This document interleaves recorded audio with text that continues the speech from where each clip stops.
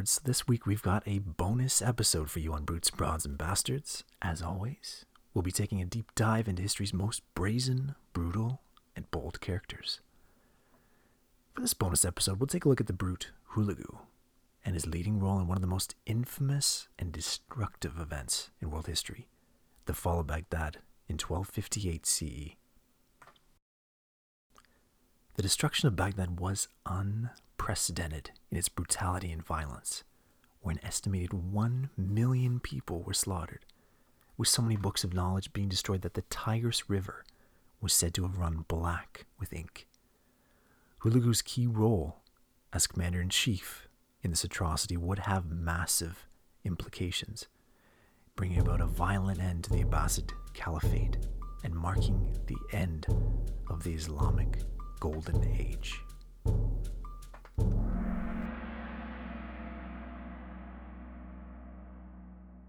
To set the stage, we first need to explore who were the Abbasids.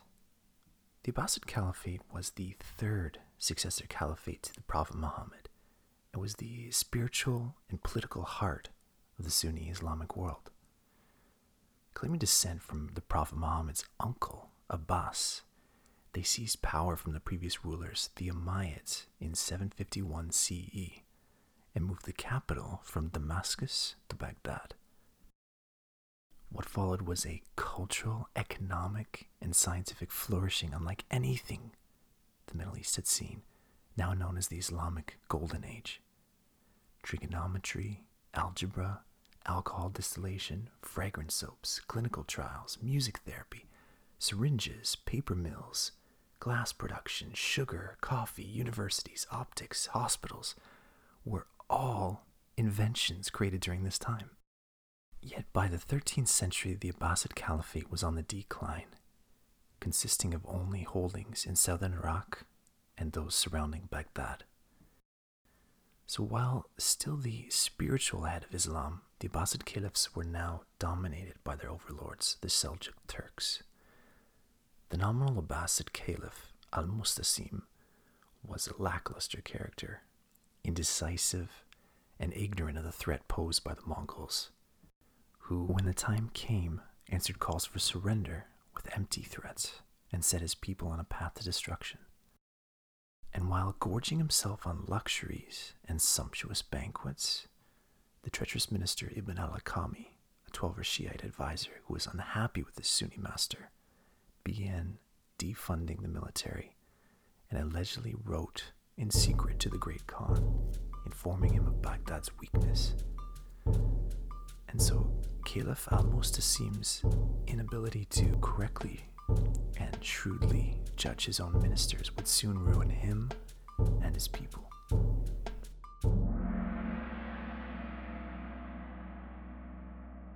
Now let's turn our attention further east to the Mongols.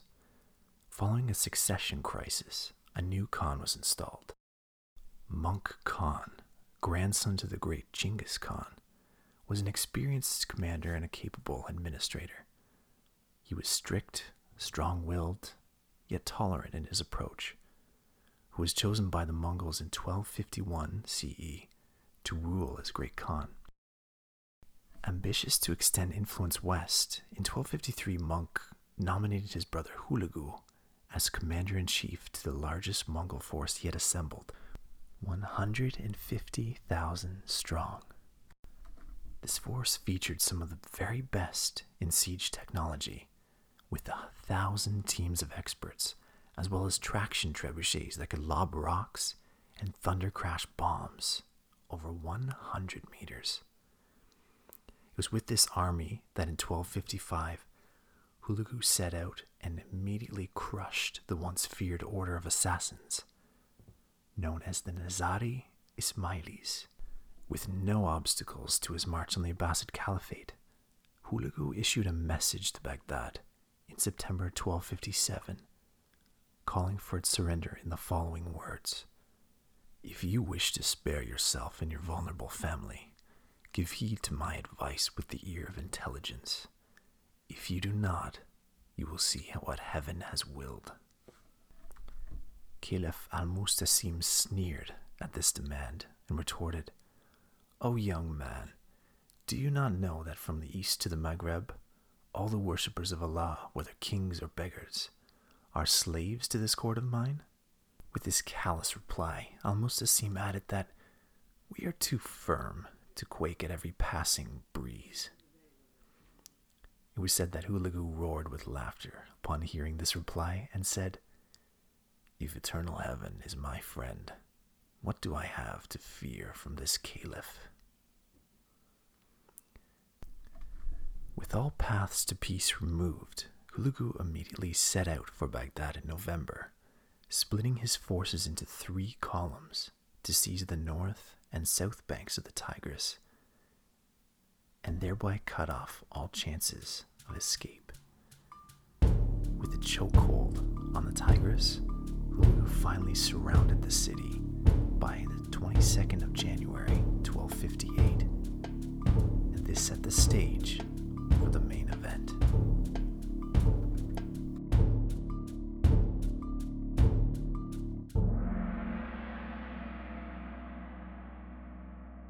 Hulagu gave the order. The assault was to begin. Trebuchets hurled giant rocks, blasting chunks off Baghdad's walls, while the city's inhabitants were hammered with a steady stream of arrows and flaming naphtha, a flammable cousin of gasoline. Panic ravaged the streets and quickly engulfed the caliph in terror. He sent envoys, including the city's Catholicos, or leader of the Christians, desperate to appeal to Hulagu's Christian wife, Togus. As a staunch Nestorian Christian and beloved wife of the Khan, Togus interceded for the Christians in Baghdad. Soon messages were attached on arrows and shot into the city, promising that all religious leaders, judges, and scholars were to be spared if they stopped fighting. But the caliph, seized with terror, wavered in indecision, and the city's morale collapsed entirely. Thousands streamed out of the city, hoping for mercy. But without a formal surrender, they were all cut down. When another group of envoys requested amnesty with the Mongols, suddenly an arrow struck one of Hulagu's commanders in the eye, and erupting with rage, Hulagu ordered the envoys all executed and ordered the city to be taken. On the 10th of February, the caliph himself finally acted, leading an entourage of 300 officials and his family to formally surrender. Surprisingly, Hulagu greeted him politely, telling the caliph to order all inhabitants to disarm and exit the city. But Hulagu had deceived Al-Mustasim. As soon as the caliph gave the order, those who obeyed and exited the city were slaughtered like sheep. Up to 800,000 men, women, and children. And 3 days later, the Mongols broke through the city walls and set Baghdad ablaze. Contemporary historian Ibn Kathir wrote that the Mongols went and stormed through the country, killing everyone they were able to, from men, women, and children, old and young, sick and healthy. For an entire week, the army sacked the city until the streets flowed with the blood of the slain. And yet, while their world blazed around them, the Christians huddled together in a nearby church under the protection of Hulagu's wife, Togus. No doubt pleased with his victory, Hulagu chose to cap the conquest with a humiliation of the caliph. Having taken the caliph's octagon palace, Hulagu threw a sumptuous banquet dinner, telling the caliph, "You are the host. We are your guests. Bring whatever you have that is suitable for us." Al-Mustasim, shaking with fear, unlocked his treasure rooms, bringing 10,000 dinars cash, jewel-encrusted bowls, chests of gems, which Hulagu then shared with his commanders. Turning to the Caliph with a grin, he then said, "Tell my servants where your buried treasures are." Now, how he knew of these hidden treasures remains a mystery, although several historians have suggested that it may have been Ibn al-Akawi, the Caliph's treacherous advisor, who told Hulagu.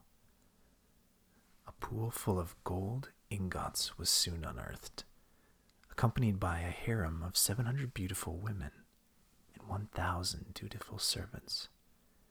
Having collected all of this staggering wealth and loot, Hulagu then gave the order to halt all killing and pillaging.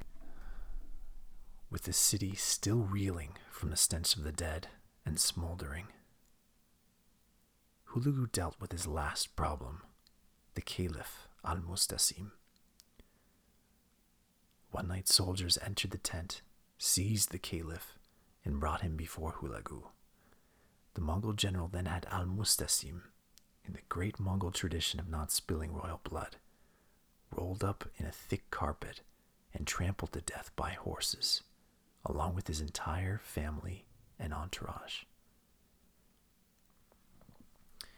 Last of all, the Caliph's treacherous advisor, Ibn al-Alqami, having been spared during the sacking, was brought before Hulagu, expecting a sizable reward.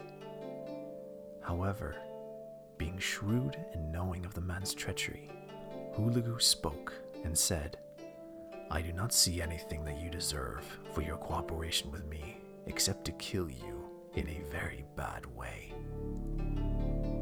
And instead, Hulagu had al-Alqami hung from his legs and cut to pieces by his soldiers. With the destruction of the Abbasid Caliphate, Hulagu now ruled from Afghanistan to the Persian Gulf and named himself the Ilkhan, meaning the obedient ruler, in deference to his brother, the Great Khan, Mok. And it would not be until 1260 CE that a band of brave Turkish Mamluks was able to finally turn back the Mongol onslaught at Ain Jalut. Today, the sack of Baghdad is still remembered as one of the greatest atrocities against Islam. The loss of the Abbasid Caliph meant that for the first time in history, the Islamic community, also known as the Ummah, was without a spiritual leader, which only heightened the growing disunity that would form the very religious divisions we still see today. Perhaps just as devastating was the total destruction of the Great House of Wisdom, containing thousands of priceless books of knowledge on everything from medicine to astronomy to mathematics. Who knows how much better our world today would be had these precious works not been destroyed. And the untold suffering and death brought about by the poor policy of one leader seems a very relevant issue today. In the worlds of the Abbasid Caliphate, there were no measures by which citizens could hold their caliph to account. But in our world, we do have these measures in place, and we can exercise them to protect the very values, advances, and treasures we have in our own societies. And to not use them, to not hold our leaders to account for poor policies, we only run the risk of an event like this to happen again.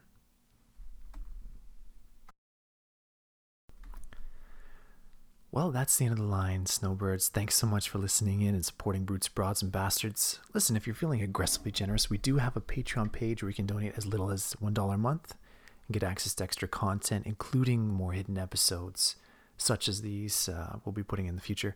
Please share with your family and friends.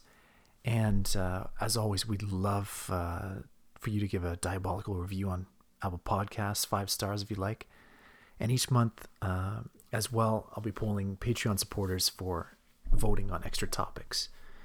As well, if you've got a story that just needs the Brutes, Broads, and Bastards treatment, please feel free to connect with me through brutesbroadsbastards@gmail.com or through my Twitter handle @BruteHistory. All right, as always, guys, make good choices, and we'll see you next week.